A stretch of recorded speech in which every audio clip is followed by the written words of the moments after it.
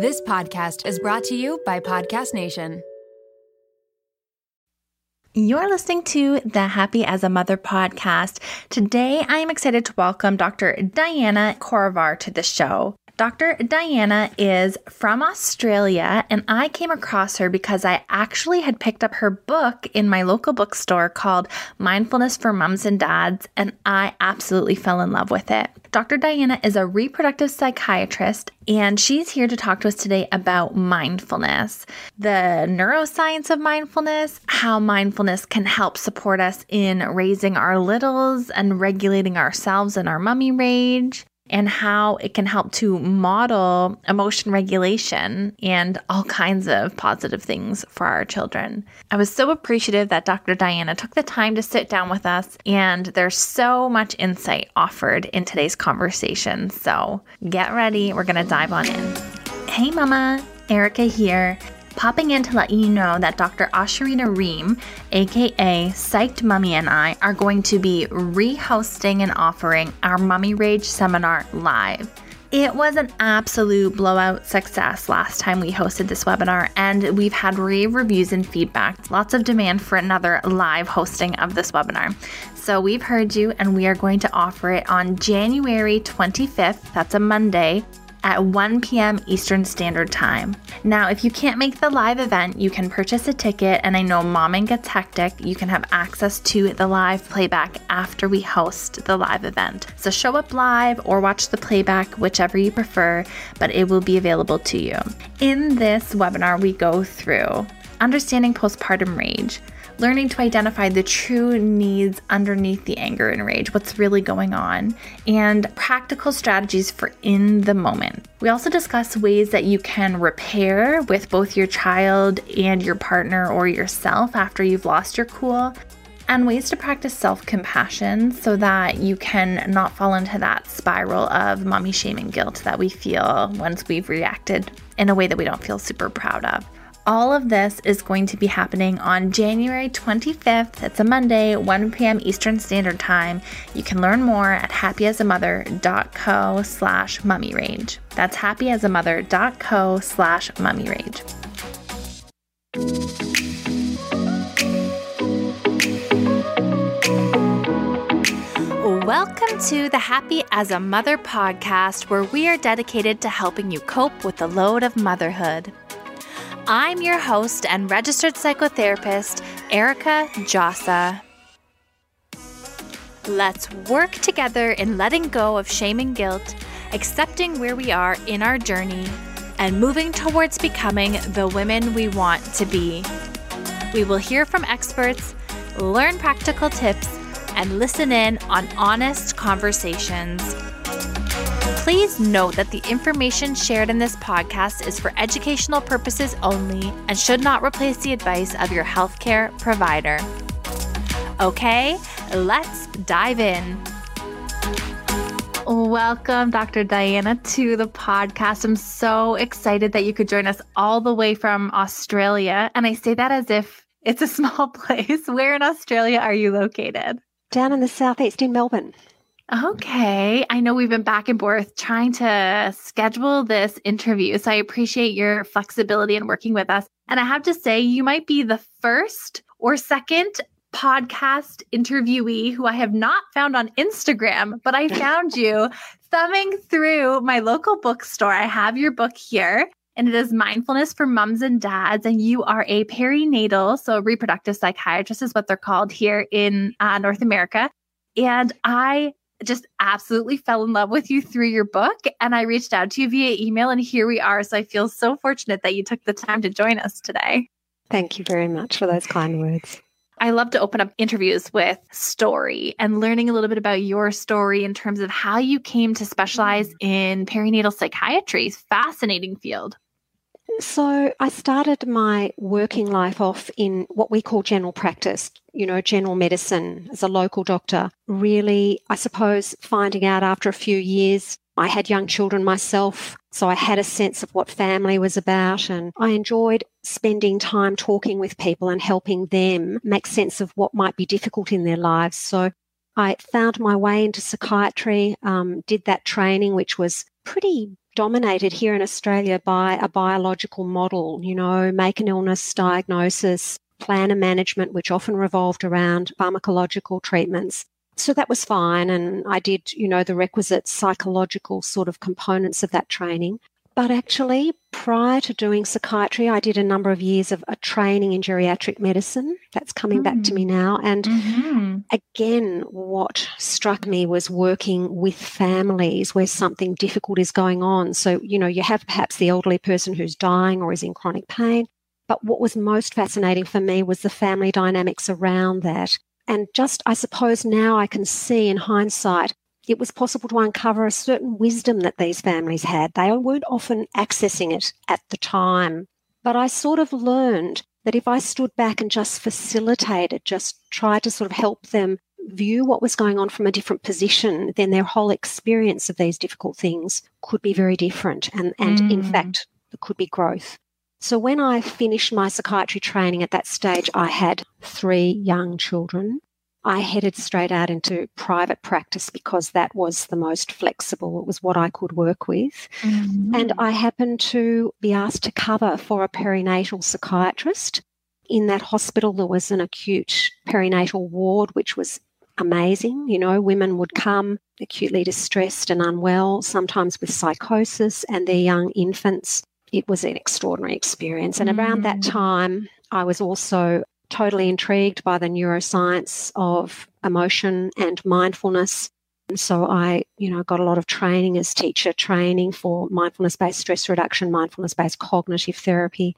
And I just found that the most interesting part of my work came in helping people learn how to really engage very deeply with the practical application of what we know from the neuroscience. So, and then it's gone on from there, really, then training in trauma, which, might big T trauma lead to PTSD, but really little t trauma is what we all experience in life, what we've all sort of the legacy really of growing up in a very, complicated world. That again is further added to just the interest of the work that I do. And, I think it's benefited me as a person too, and how I understand my own life, what's happened and why I'm doing what I'm doing. I feel very fortunate that I've stumbled into this career. It's changed me as a person, I've no doubt.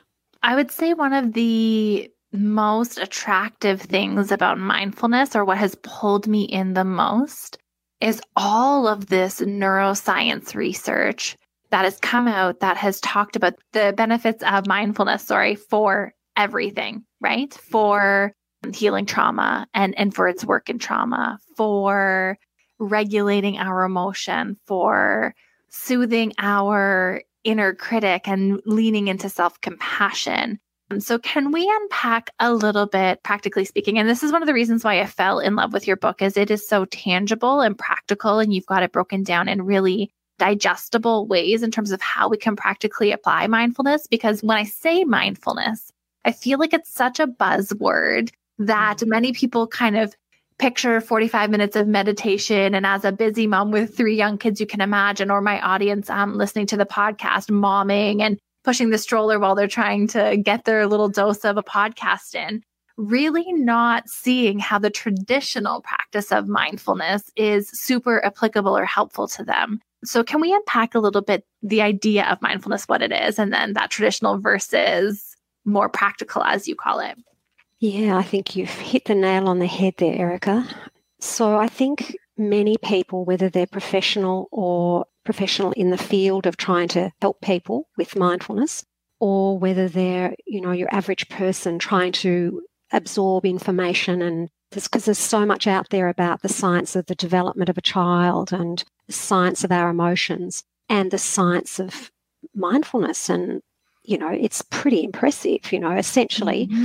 If you actually go to, there's a tremendous program in Australia, the ABC government sort of program called Catalyst. And I think it was in 2019, they did an amazing show on, the 8-week programs, mindfulness-based stress reduction, mindfulness-based cognitive therapy. And an 8-week program, if you've got, a good teacher, you do the practices, the brain changes in very predictable ways. Yeah, so like literally your brain changes. Like, it is mind-boggling. Love the power of mindfulness. Exactly. So the frontal part of our brain, the frontal lobes, the prefrontal cortex, which is responsible for what we call executive functions, which is the capacity to be steady, to have insight, to ride the wave of strong emotions, to step out of little pictures and have a big sense of what might be underlying what's happening. That part of the brain grows in thickness over that 8-week period. The other part of the brain, I'm dumbing this down a little bit because the brain's very complicated. It's amazing. But the amygdala, right down in the primitive limbic system, the emotion part of the brain, which is the part responsible for this really hair trigger fight and flight response, this cortisol, it sort of precipitates the release of cortisol. So that stress hair trigger threat response, really, that part of the brain shrinks and gets smaller, in a very helpful way. So that's 8 weeks. So, okay, that's the exciting neuroscience. Yeah, we need to say that,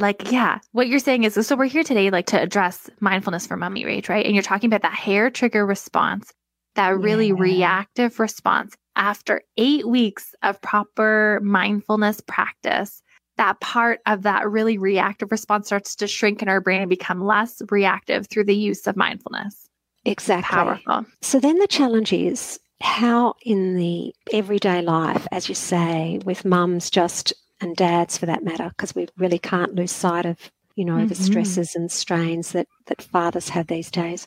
How do we keep that alive? Because what happens to all of us, and I figure I've got a pretty strong mindfulness practice of my own, and I also, have a quorum of other sort of people in my field who are as passionate as I am, and it's actually really, really reassuring to hear them struggle as well with this whole experience of how do we keep mindfulness alive in our life, and what does it mean? Because if we're not careful, very quickly mindfulness can be something that you want to sort of retreat to in an aim to try and get calm or something. And it becomes something that we're hoping to have an expectation that we're going to feel better with, which is often not the case. So we've got to understand also really, the very ancient practices from which we draw this Western model of mindfulness.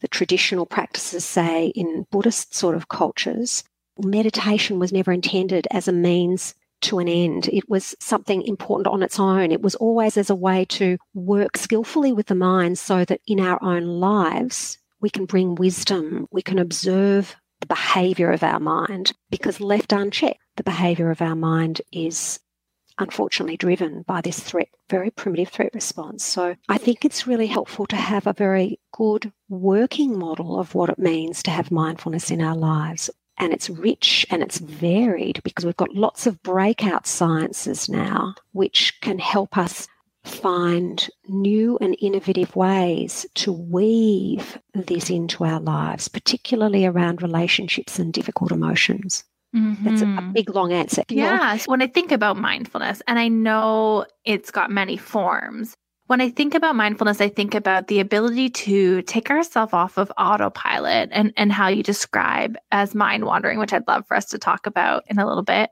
into the present moment. The practice of being able to pull yourself from being divided into two places into one place. And whether that's in an attempt to notice what's going on in our body and regulate ourselves, or whether that's in an attempt to have a more formal practice where we're just noting and being mindful of the things that are coming up in that time. It's the ability to exercise, I want to say it's sort of control over our mind, but it's not even that. It's a noticing of what's coming up, right? It's not even necessarily a control as much as it is a awareness, right?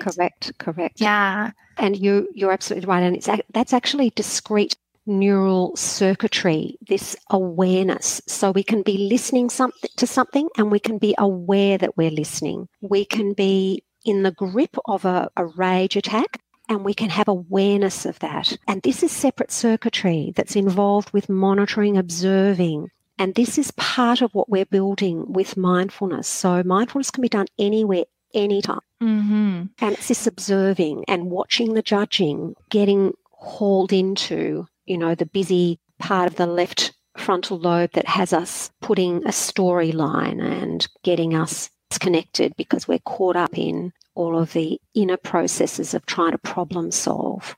It reminds me of a question. So I was doing a Q&A in my mentorship program. I think it was sometime last week. And there was this question coming up about mommy rage because we talk a lot about this reactive overwhelm and, to the point where we're very like irritated and on edge as moms. And this is something we spend a lot of time on. And a question came in about how, when I'm in these ragey moments, it seems as though I see red and I really have a hard time calming myself. And we went through a bunch of different things about sort of CBT and different approaches. But one of the ways that you help us understand this in the book is when our I think it's our frontal cortex goes offline in these reactive moments. Can you help us understand what's kind of happening in our brain in these really fight or flight moments when our amygdala or reactive brain takes over? Yeah, and I think what you're describing there, we would now know, we would understand more from what we understand about trauma, the neuroscience of trauma, really. We understand that 90% of what's going on in the brain is beneath conscious awareness. So these emotions arise. They arise deep in the limbic system. They come out of nowhere. It's a very microseconds, these physiological changes in the brain come, and we're cut off essentially from all of these lovely executive function skills. So, creativity, capacity to be present in the moment, to observe what's going on, to problem solve well, to have some wisdom, to be able to be kind to ourselves about it. That's all sort of unavailable to us. And again, a lot of this is coming also from implicit memory. That means we're not aware of all of the processes that are going on beneath, the complexity of these processes that are going on beneath conscious awareness. Let's just say that we have a young mum who's been struggling, perhaps a couple of children. She managed really quite well with her first and got enough rest and got enough help. But second time round, she's more exhausted. Novelty of mothering is well and truly worn off. She's had a series of explosions of difficult things that have happened. She's starting to feel really not very good as a mum. These are experiences that she finds very difficult to talk about to anybody else because she's not very proud. She sort of thinks a lot of her friends seem to be managing so much better than she does. So what happens, according to the neuroscience of trauma, when any emotion gets activated, it gets activated. Emotion really is a combination of muscle tone and of muscle firing, breath, but it also comes with meaning. So when this young mum next time ends up irritable and losing it, in fact, that slope down into losing it gets more and more precipitous because even though she may not be aware of it, her body's starting to hold tension. There's a sense of just, here we go, and I can't stop this descent because what's going on underneath is this cascade of changes. And at the core of it is something about meaning, about, here I am doing it again, what a lousy mum I am. And this is all pretty much beneath awareness. So the cognitive, like the CBT of that in my mind, like I'm coding it at all sorts of different forms of therapy here as I'm hearing you talk, is that there's like a negative core belief that's operating underneath that. Yeah. Is that what I'm hearing? So like the belief that like I'm flawed in some way is now kind of in the background. If you think about the subconscious mind being like kind of the operator at the machine, right? Is kind of in the background saying, oh, here we go again. And sort of those confirming biases like, see, look, I told you this was going to happen again, or you're not a good mom. Totally. And these scripts that play in our mind about ourselves, right? Totally. And so what we also know, which is really important to understand now, so out of the science of trauma, which started really with, incredible people like Francine Shapiro, who sort of pioneered EMDR, which is just an extraordinary intervention. But we know that there's what we call complex developmental trauma, which sounds terrible, but it's basically the trauma of just growing up as a child, an adolescent, and a young adult in our world. So virtually everyone has their own experience of that. Now, what that means is we don't head into motherhood, parenthood, a blank slate. We come conditioned by past experiences. And so, there are certainly many people who grow up in households that are traumatizing. There's a lot of arguing, there's a lot of instability, but there are also many people who struggle with parenthood who came from families where really it was just your average, relatively high functioning family. And yet it's impossible to avoid experiences where particularly as a child and adolescent, because the brain, let's remember, these neural fibers don't fully myelinate. We're not fully matured in the brain until, mid to late 20s. So any experience, being humiliated in the playground at school, feeling a little unsafe at home, parents are arguing, child in their egocentric sort of way thinks, something terrible is going to happen. Just these feelings. So what we know from trauma psychology is there's a few things that meanings. These are not necessarily even explicit in our mind, but I'm not safe. I'm not good enough. I am responsible. So what that means is when we head into our own experience of parenting, or indeed any relationship of intimacy, of emotional intimacy, when things are difficult, well below conscious awareness, this threat system gets active, and the meaning that comes when these emotions get activated, like shame, fear, anger, comes with something which is just accepted in the moment. I am no good as a mum. Here's the evidence. What more evidence do you need? And interestingly enough, when these circuits get activated, they are laid down with their own memories. So, for example, where as a parent, 80% of the time we might feel we're doing a pretty good job, and we actually then have access to all the times when we've done things well and when we've really loved the challenge. But when we're right in the midst of being highly reactive and very unhappy with how we're managing things, we actually have access. We remember more readily the bad times, the difficult times. Mm-hmm. So, and that's this physiological component of emotion is taken advantage of in EMDR, where I'm not sure whether you're very familiar with it, Erica, but it's an extraordinary training, and it's tremendous. I personally believe everybody could benefit from some EMDR. I've been learning more about it, and I'd like to specialize in, they have a perinatal specific training here for moms and birth trauma and stuff, because it incorporates this physiological component and mindful component. And I was taking a trauma training that just talked so much about just disarming your nervous system with it as well. One of the reasons to bring it up here is, so for those people who've not heard of it, it's called eye movement desensitization and reprocessing. And to just describe what happens is helpful because it helps us understand how our brains handle emotion, because we tend to get a bit preoccupied with what the thinking brain is doing, what we're telling ourselves in awareness or out of awareness. What we pay less attention to, which is getting a lot of research attention now, is the power of imagery. So in EMDR, a trauma history is taken, which really means a history of developmental experiences and major experiences in life, and how that's made someone feel. The actual intervention, though, is about deciding what to work on. So that may, for example, just say we had this young mum who was raging and feeling and getting really stuck with these cycles of reactivity. If it was, deemed to be indicated, how therapists might work with EMDR with that young woman would be to have her close her eyes, bring back a memory of an experience, and ideally one of the hardest experiences. Maybe that might be a meltdown of a toddler in a supermarket where she loses it, where she's aware of everybody looking at her and judging. In the trauma history, we would have looked at, when else has she encountered anger in her life? Perhaps there was a father who raged. Perhaps there were parents who had dysregulated sort of fight. Mm-hmm. That's just, if we had to follow this chain, where did it begin? This sort of experience of getting highly dysregulated. So we just sort of know that that's somewhere in the background. Anyway, in the intervention, we ask the lady to close her eyes, bring back a memory. We've already talked about which memory.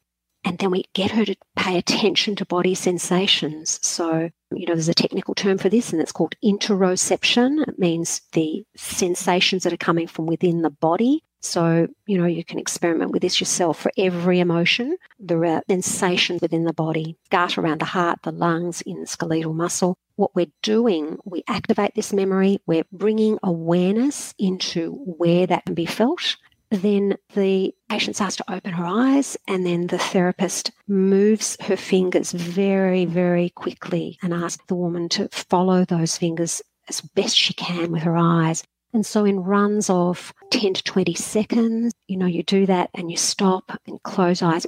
what's happening now, and she sort of monitors what's going on in her body. So anyway, all sounds pretty bizarre, but what we understand about what is happening is if we can imagine that these circuits of reactivity, whether it's rage, whether it's shame, these sort of pits that we all fall in, it's a bit like they're rogue circuits.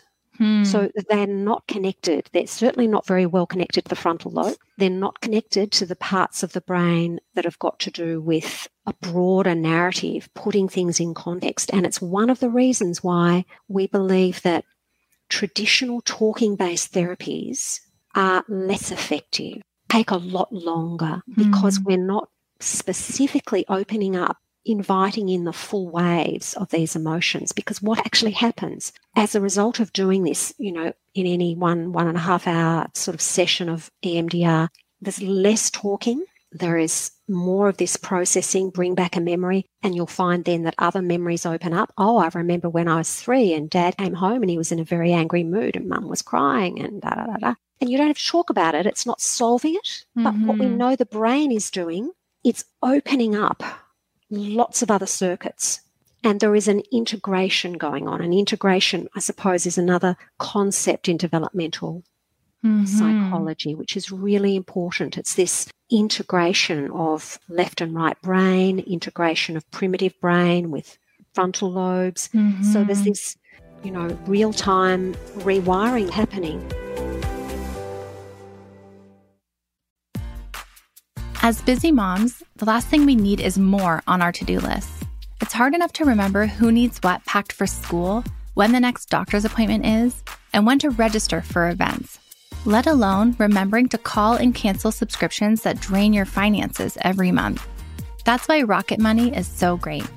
Rocket Money is a personal finance app that finds and cancels your unwanted subscriptions, monitors your spending, and helps lower your bills so that you can grow your savings. You can see all of your subscriptions in one place. And if you notice something that you don't want, Rocket Money can help you cancel it with a few taps. They even try to negotiate lowering your bills for you. Rocket Money has over 5 million users and has saved a total of $500 million in canceled subscriptions, saving members up to $740 a year when using all of the app's features. Stop wasting money on things you don't use. Cancel your unwanted subscriptions by going to rocketmoney.com/momwell. That's rocketmoney.com/momwell.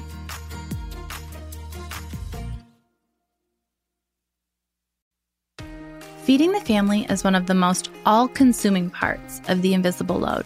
Meal planning, shopping, trying to balance nutrition, finding the time to actually cook with little ones needing your focus and attention can be so stressful. But Factor makes it easy. Factor's delicious, ready-to-eat meals take the mental load off your plate, providing pre-prepared, chef-crafted meals delivered right to your door. You'll have over 35 different options a week to select from, including keto, calorie smart, vegan plus veggie, and more. You can even choose from over 55 nutrition-packed add-ons, including snacks and smoothies. With Factor, there's no prep and no mess. The meals are 100% ready to heat and eat in just 2 minutes. That means no cooking and no cleanup, which is great for busy moms. You can choose the schedule that works for you and your family, choosing 6 to 18 meals per week, and pausing or rescheduling your deliveries is quick and easy. Reclaim some time and reduce your mental load with Factor. Head to factormeals.com/momwell50 and use the code momwell50 to get 50% off. That's code momwell50 at factormeals.com/momwell50 to get 50% off. If your house is anything like mine, breakfast is the most frantic meal of the day.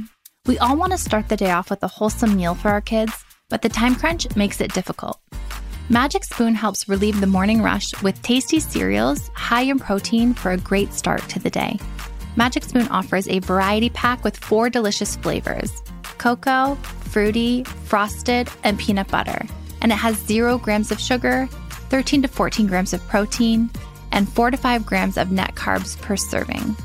Each Magic Spoon cereal is made with wholesome ingredients and no artificial flavors or dyes.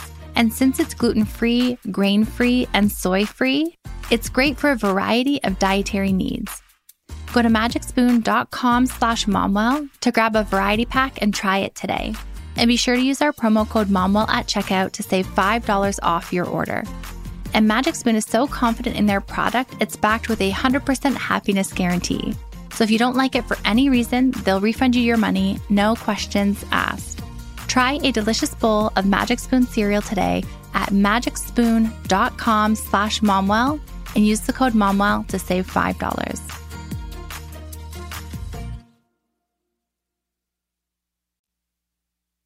It's really interesting. It brings up like a client case in my mind that I've been working with. And she came in initially for like mummy rage and some anxiety. And we realized that in ragey moments, often memories of how her mom were coming up. And now we're actually really down the rabbit hole of she realized and has come to acceptance about when we think about the 4 S's of a secure attachment, we think about safe, seen, secure, and soothed. And she's realizing that she really lacked being soothed and being seen, and her upbringing, very, middle class, no trauma, big T trauma, but really just filled with so much frustration and anger. And so now we're down the rabbit hole. And she's like, when this came up, it was just like you said, this whole chain of all of these memories came up, and she was writing them down and writing them down and writing them down and sort of reintegrating them back in a way that she was realizing I wasn't flawed in any of these moments. Like she put a new narrative to the story in those moments and looked back over them like I can see in all of these situations that this was actually my mom's attempt to regulate herself or struggle to regulate herself. And that as a child, all the way down the chain, none of these things were my fault. And so it was an interesting kind of line for us to go down in therapy, but really came from what you were saying, this meaning or this thing that was coming up for her in these ragey moments. Well, I don't want to be like my mom. I feel like a lot of these things come up when we behave in a certain way. We've committed to ourselves like that we do not want to redo the things that our parents have done. There's this driving force. And the way to help to heal those things is to, like you said, integrate them, explore them, put new meaning to them, and reparent ourselves, which is sort of this buzzword right now, right? With some self-compassion in those areas. So it's really interesting. So a lot of these responses are, you would say, or this dysregulation is often tied to traumas or like things that we're attributing negative meaning to or like negative core beliefs to. Yes, it's not limited to family. It's just family of origin is obviously we are in some ways at our most vulnerable with family of origin, and we continue to be really. Often, it is extended family for young parents who provide sometimes either the most rich and helpful relationships or the most challenging. Coming back to neuroplasticity, there's that statement which we're probably all familiar with, nerve cells that fire together, wire together. So unfortunately, this is all provoked by the amygdala. The more we have meltdowns and either get angry, or we mustn't forget, the other thing is to rigidly withdraw. And I think irritability is probably a much underrated emotion in our society because it grumbles away in the background. Brain is it has a capacity to shift in milliseconds if we know what to do.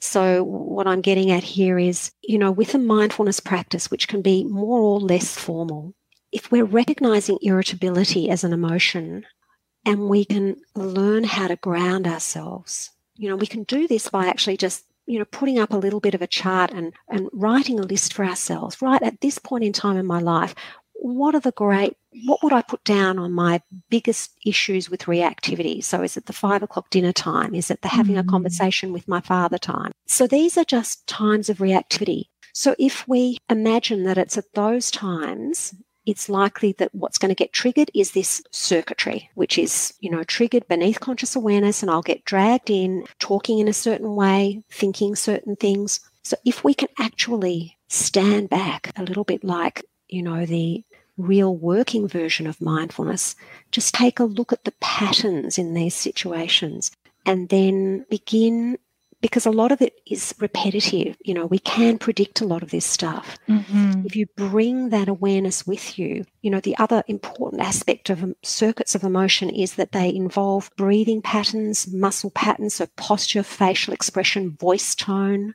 Mm-hmm. So just, for example, going into an interaction, having connected with the breath. So instead of, paying attention when the breath is just short, sharp, upper chest type breathing, part of the threat response, and just getting better at just slowing down the breathing, softening the belly, letting it be more diaphragmatic. So already you're out of thinking mode. You're really working with the body rather than allowing this default mode network, this thinking net go berserk. If you consider voice tone, so you head into the situation so that you're already your inner voice tone and how you communicate with people. So I often say to mums, because you can't solve these things overnight, there's often everybody's reactive with you, Mm-hmm. Partner, children. If you go in with a different posture, with a different facial expression, instead of getting caught up in the content of why someone's not eating their dinner or why husband hasn't put, the plates in the dishwasher or whatever, you can get a bit of distance, see what's happening, and you can use your body in so many ways to activate different emotions so that you're not getting hauled into this disconnected, rigid, irritable, well-rehearsed way of just, because a brain that is shut down is usually just totally focused on problem solving, on apportioning blame, and right deep down inside there's this awful feeling, here we go again, look what I'm doing again, taking in very little information from the outside. I think there's a couple of things there that you mentioned that I think are so important and that I teach my clients is one, when you explain that these circuits that fire together, wire together, I think that a basic understanding of knowing that our brains, over time and these patterns within our family are sort of what is at play here, that we aren't flawed and that there's a way to approach it differently, I think is a first kind of entry level of understanding, because when we are stuck in the pattern of thinking that we are flawed, there's this helpless feeling that we can't do it any differently, right? And then with that understanding comes this curiosity to explore and tune into our bodies. And one thing that I've come to learn over the last few years of my practice, with clients and things, is that we are taught at every corner to distrust our bodies and disconnect from our bodies. Like diet culture teaches us not to honor our hunger. We've been maybe taught not to show our emotions when we're sad. And we've been conditioned in many ways throughout life to disconnect from and shut down from parts of ourselves and not be curious and not note them. So one of the things that's been extremely effective for me in helping to be more mindful, approach situations differently, and regulate differently is even just noting and being curious. Once I started to understand my brain and my biology in a different way, I began to just note things out loud. Wow, mommy is feeling really frustrated right now. Even out loud to the kids. And it's also a heads up that they go pick up your shoes. But I will do this where I'm like, mommy's brain just feels like it's rattling around with all the questions that are coming in right now. Right. Fantastic. And I really, just the noting in itself is soothing for me because it's validating what's going on for myself. It's one of the chapters of your book, this idea of tuning in or attuning to yourself. And I think that in itself can be extremely powerful and is a form of that self-compassion piece, this validating our own experience, because we've been taught to minimize and invalidate our own experiences our entire life, pretty near, That's hey? Right. And, these difficult emotions like sadness, fear, anger, they set up this fight and flight response. They're very uncomfortable. It's very hard to be with those emotions. So, they do end up cutting us off. So we can work very explicitly with that. We can work with imagery. We can maybe do, if you have some 10, 15 minutes to do a guided meditation, but sort of stop halfway through and bring back an image of something which has been very hard that you'd like to sort of work with.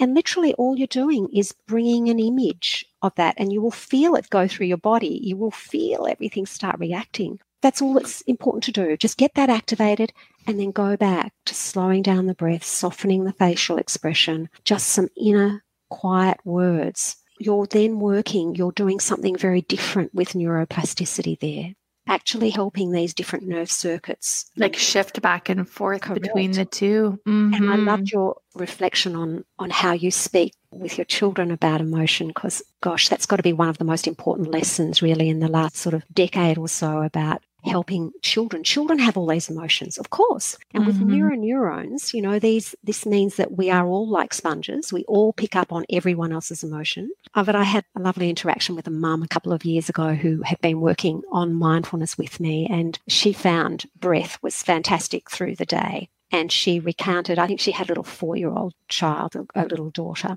And this, for my patient, was a very difficult day, and she was getting angry and losing it. And she sort of sat down on the couch and said, "Oh, just like you, I feel so angry. I've got a lot of anger in me at the moment. I need to take a breath." And so a week later, her little child was sort of getting angry and, incipient sort of tantrum, and went and sat down and said, "Oh, I'm feeling very angry. I need to take a breath." And, this is actually what we understand. It's like that decades ago, that very influential psychologist, Winnicott, who said the good enough mother. It's important that we're not perfect, and we are modeling something. So for our children to see us angry, sad, unsure of ourselves is actually really important. And then to observe what we're doing and how we make sense of that and how we can reflect on it. Because really, let's face it, we're preparing our children for the big wide world. If they've had a bad day at school and they feel not understood by their teacher and alienated from a friend, it's going to be of minimal help. Some help, but minimal help to them for us to go in and try and actually change the dynamics of what is going on. But if we can imagine encouraging that child to just talk, allowing them to feel frustrated and helping them put some names to those emotions. Name it to tame it is, one of the sort of the concepts. If we name our emotions, it shifts the circuitry, it quietens down all of that sort of energy behind the emotions. And then just as you say, you start to actually get more access to being able to find a different meaning. Yeah, when you were describing the attunement chapter, automatically my mind was going to attunement, attuning to our child, because this is so much what, parent educators and things teach is this attunement to our child. And then when I was reading it, I was like, really, it's about attuning to ourselves. And I was like, totally. Yeah. I never put it in that perspective before. We do all of this, learning how to connect with our child, learning how to tune into their needs, learning how to be perceptive of their cries. And yet these things inside of us are screaming out for attention, and we don't know how to attune to our own self and our own needs. And I think that that's what you learn more and more as your children grow older, and mine are now all adults, is that it becomes more important to watch the dance really that goes on in relationships, to watch how a child or someone else who's important in your life, how their behavior, what they're saying, their facial expression, to just watch this sort of delicate little dance that goes on interpersonally, to watch what's happening within you, to watch what meaning am I giving to that? What do I feel inclined to open my mouth and say here? Slowing it all down and then paying attention, what can I notice about what I can see on this child's face? If I had to put an emotion to it, what's actually happening there? The other thing to say about practices, because if we go back to perhaps one of the other models of circuitry and emotion, there appear to be 3 major systems of emotion. So they are the threat system, which we're all pretty familiar with, runs on cortisol, the stress hormone. The other system is the dopamine system, the striving, achieving, pleasure system. But this is sort of hedonic pleasures, and it's the dopamine system is what gets activated with a lot of substances of abuse. For example, it's a good feeling. But in fact, one of the other systems which is which we need to actually build specifically is the compassion system, or in other words, the soothe and connect system. So it's affiliative emotions. It works on oxytocin and endorphins, our own opiate sort of system. And there's pretty much nothing really in our natural life, daily life, that activates that system, unless, if you can imagine, just cuddling a baby or spending time with, just a pet, or in a lovely sort of interaction with a very close supportive friend. That's the sort of thing that will spontaneously activate this circuitry, soothe and connect circuitry. So we can use imagery, we can use mountain meditations, we can use soothing rhythm breathing to activate that circuitry. And it's important to understand, because I think it's sort of misunderstood as something a little bit weak and, oh, pat on the back, you've had a really hard day. And, in fact, if we look at the potential for what we have, really, given that life is very complicated, there's a lot about life which is very important, which is very hard. Look at the pandemic.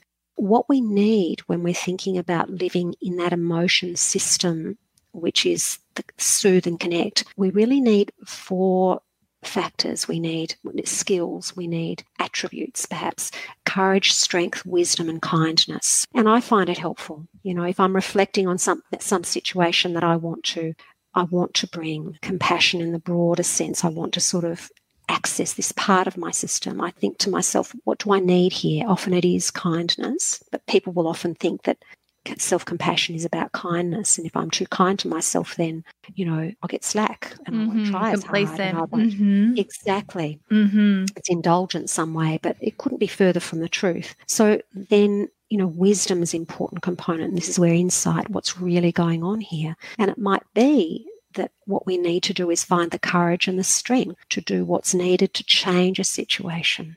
So, that too can help inform our parenting, particularly as children grow older, when they're managing difficult things in their lives. Just an understanding of that can help us sort of work out how, as a parent, we can help this child handle a difficult situation.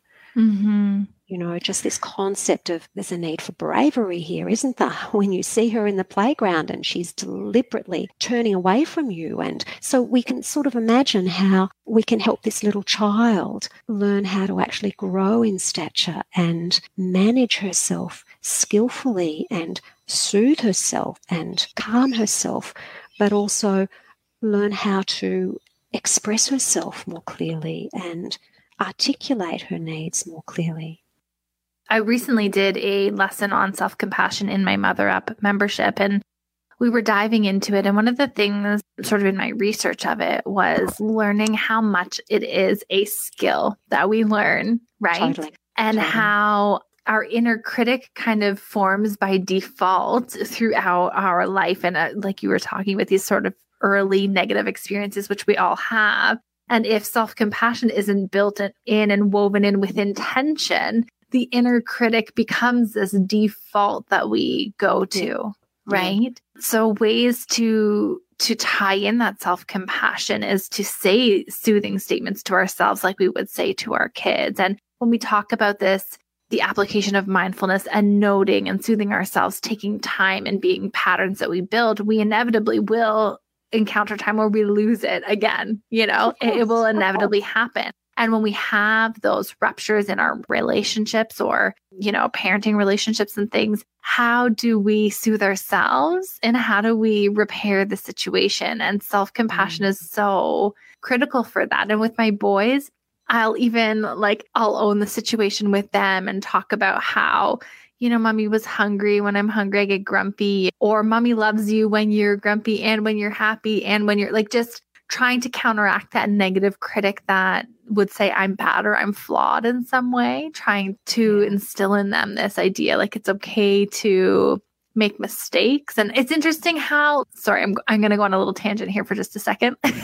Relevant, I think. is that I was sitting on the weekend with my son, and it makes me think about how the critic is internalized and how this I'm doing something bad or I'm bad forms over time, because he's got this game that he plays on his tablet, a couple of different games, and the ads in the game that pop up are, I say inappropriate. They're not like inappropriate, like wildly inappropriate, but they're just like not my favorite things, for him to encounter these ads that come up in the games.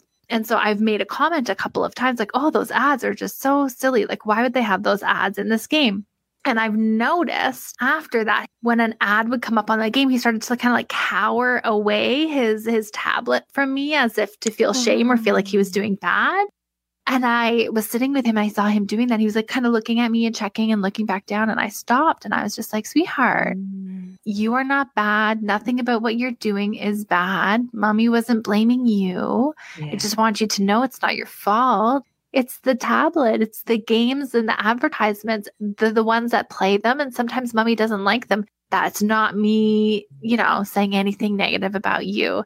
And how, as these, like you said, egocentric children, he's internalized that in that moment as him being bad for what he's doing. So we had this like little beautiful moment of compassion and acknowledging and saying like, no. And even if you were doing something bad, mommy loves you regardless, even if you felt like there's no need to hide anything. It's okay. Mommy's not upset with you, right? That's right. And you're contributing actively. You're modeling something which is so powerful, which is we can talk about difficult things. You're attuning and you're picking up on what could be the seeds of shame, because shame, we're a social being. Feeling not good enough, feeling inferior is actually, it's impossible to avoid it. But you're modeling just being able to sort of reflect and look back and be curious, and even in a different situation, even plan, I wonder what we could do differently. It's a real problem, isn't it? So you're sharing that. You might even talk about an experience that you had. This is all really great stuff, because instead of just focusing in on the problem, what can we do about this? Can we get him onto some different games, or can I forbid this sort of, if we've got our eye on just on growth, what can be understood about this? Because really, our relationships are really the opportunity for incredible growth, not just for our children, but for ourselves. And, this is the case with all emotionally intimate relationships. In fact, growth by definition doesn't occur in the comfort zone. So, even if it's with our partner or with someone else that we've had an interaction that's been difficult, but going back and reflecting like you're describing, wow, that was really tricky. I'm trying to make sense of it. This is what happened for me at that time, or this is what I was thinking at that time. And, I wonder what you make of it. This is fantastic stuff. Yeah. And it's us modeling that. And then if we can extend that grace and compassion to ourselves when we are doing, often we can do it with our children, and it's harder for ourselves. It makes me think about, I feel like the make it or break it question that I often get asked by moms, and we can talk it out a little bit. But when we get in these moments where we're attributing meaning, right? We're in these moments when we're just really irritable or full of rage. What might be some of the practical applications of mindfulness in those moments when we feel like we're about to lose our cool or we're kind of caught off guard? I think it's about grounding. It's about, having this awareness. Here's this slippery slope. Here's this cliff edge in front of me. And so imagine an internal voice. So, it's helpful to really learn to listen to the tone of our internal voice. So if we can bring explicitly, if we can imagine embodying a wise inner mentor who's then saying, hey, slow it down, slow it down. The words just slowing the body, slowing the breath, slowing the mind. What we're doing is wanting to sort of just disconnect from this cascade of thoughts and this urge to open our mouths and yell or thump something on the table. Slowing the breath so that, we're paying attention. So it's as if we're opening up space, really. So if we imagine there's all this reactivity happening within and around us, and we want to just open up some space. So the physiology of breath is massive. Just by softening the belly, using the diaphragm, we can literally activate different circuits of emotion. And it's that sensitive that within a few seconds, by actually going to the breath and consciously sort of softening all the muscles around the face that are holding all of that tension, that are being picked up by the child. Mummy's in a rage, so of course that sort of often worsens the situation anyway. Mm-hmm. So there's just a sense of just internally, it's okay, I can manage this. And then externally, just again, trying to imagine, because emotions are, this field of interpersonal neurobiology, we can impact on another person's brain. We're doing that all the time. So that if that mum was to then say, hey, this is difficult, isn't it? Let's just slow this down. It really doesn't matter what words you say, Mm-hmm. but then you can sort of play around with this. The mind is a great simulator. You can, if there are typical situations that occur, you can, at a quiet time, close your eyes, bring back a memory of that and imagine what it looks like to see this little child melting down, to see yourself. So that's a way of just looking at what's going on and then experimenting with things. So instead of just towering above this kid and hands on hips, and you just walk over to the couch and sit down and, whoa, this is difficult. You're really doing things which are getting out of that system of emotion, which is highly reactive. I need to take a minute. I'm on a bit of a bad track here. Let's just slow things down. Mm-hmm. I would agree. Finding that pause and doing things like, I'll talk about it. And I teach a Mummy Rage webinar through my website. And we talk about disarming the armor of like the nervous system, right? So doing things like sitting cross-legged on the floor, like telling your body and your biology, like it's okay to relax. Let's take a breath. And I'll do a lot of naming things for my kids, like, oh, it's looking like we're getting tired now. Attuning to what's happening behind the actual behavior. Okay, many thoughts at the same time here. I know that there are many things that are underneath when you think of the iceberg of postpartum rage or mummy rage. Underneath that iceberg are things like shame and overwhelm, but also potentially postpartum anxiety and postpartum depression. So at what point do you think, if we're not finding this pause or we're having such a difficult time regulating, at what point do we seek our doctor? Or you're also a prescriber, I understand, right? Mm-hmm. So at what point do we start to think about incorporating a medication as a part of this practice to help us in regulating? So I think of medication as really an assistant to the frontal lobes. The signs would be these periods of rage. Do they feel isolated? Can you recover quickly? Are you capable of feeling connected, feeling happiness, getting involved in a task and really engaging and finding it rewarding? So we call that the hedonic capacity, your capacity to get pleasure from life. I get that as a busy, tired parent, that's going to all be attenuated anyway. But generally people are able to say, yeah, we had a lovely moment of connection, or I sat next to my husband and watched a movie last night and it was so lovely. So for me, as a psychiatrist, that would suggest that there's probably not a huge biological depression there. It's actually more pervasive, and there's a sense of just, well, irritability is there all the time and I can't concentrate. Cognitive capacity is a really good marker of just how significant anxiety or depression are. Whether it's possible to sort of, remember things from day to day, whether it's possible to concentrate on watching a movie or a series, or whether the brain is so distracted and multitasking that, you're really not at all able to access these executive functions. And when anxieties, you can see that a person is really trying very hard to implement other strategies. And that's where often, the use of medication like an SSRI, antidepressant for anxiety or depression, can transform things, but temporarily. It's not... In order to learn the skills, right? In order to give a little bit of breathing space to learn the skills and apply them, to be able to have that influence and that, again, not control, but like awareness and curiosity, and build up those skills. And sometimes I find with clients, especially when we're talking postpartum depression or anxiety, in those early, like trying all the things, know a lot of the things that they should be doing, have tried a lot of the lifestyle changes, and it's just not moving the needle in terms of distress, always kind of bubbling under the surface. Then there's usually a strong recommendation for trying a medication that is one of the tools in our toolbox of skills that we're learning. And like you said, can be for that temporary period of time to allow that space for us to have that little breath or gap, to have that reflectiveness and that curiosity to explore these patterns of behavior a little bit more. That's right. I think the caveat I would sort of have is, let's just say that we've got a family where the difficulties are going well beyond. The parenting is just what comes into view because it's the most pressing, urgent demand. But, what's happening perhaps is there are more systemic issues. There's instability in a marriage. There's warring with extended family or whatever. And then I try and really make sure people know what to expect from medication. So a medication will often reduce the intensity of emotions, all emotions across the board, unfortunately. So sometimes with antidepressants, the capacity to just feel sadness, cry in a sad film or whatever is diminished. The capacity for joy is sometimes diminished. So then, there's also a need, well, alongside this, if we have actually got someone with, significant anxiety or depression, what else is going on here? So then often there's a need for looking at a bit of relationship work or even, another intervention, something like EMDR, which for trauma.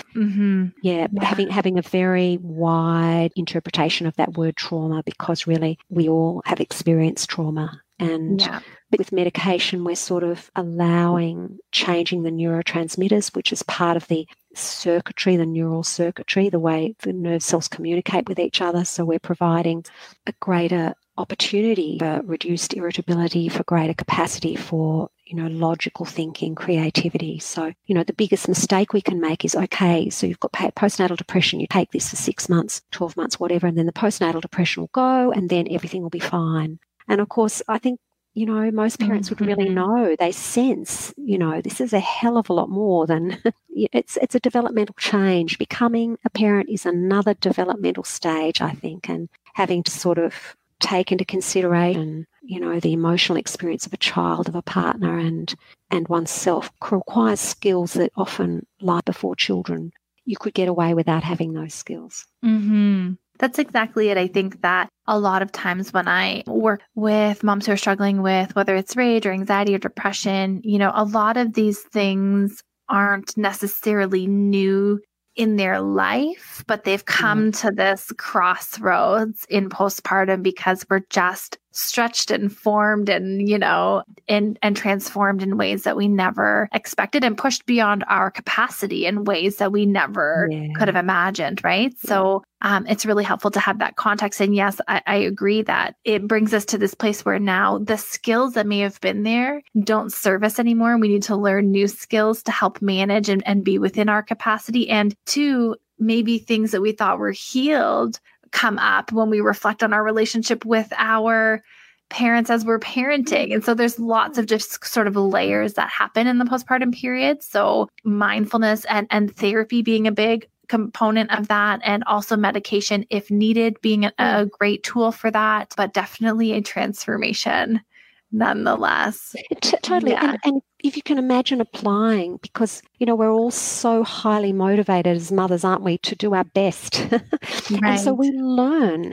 And so all of these principles that we've been talking about today and that are so important for our growing children, because they have such sort of plastic brains, such changeable brains, they're equally applicable for all of our other relationships. And so we can, this sort of notion that I was taught when I was in medical school a long time ago, that, by the age of sort of somewhere through adolescence, our personality is fixed and unchanged. Well, that couldn't be further from the truth. We know that's just not true. We know that, again, the neuroscience of trauma has told us we're all made up of multiples. So we have, in a very rough way, we have an angry self, we have a shamed self, we have an insecure self, and in any context we can imagine how those selves might play out. So, using these more contemporary means of training, we can quite literally change our personality, quite literally, become someone who's more patient, who can recognize a tricky conversation and will just come attuned, will make eye contact, whereas previously they might have just become disconnected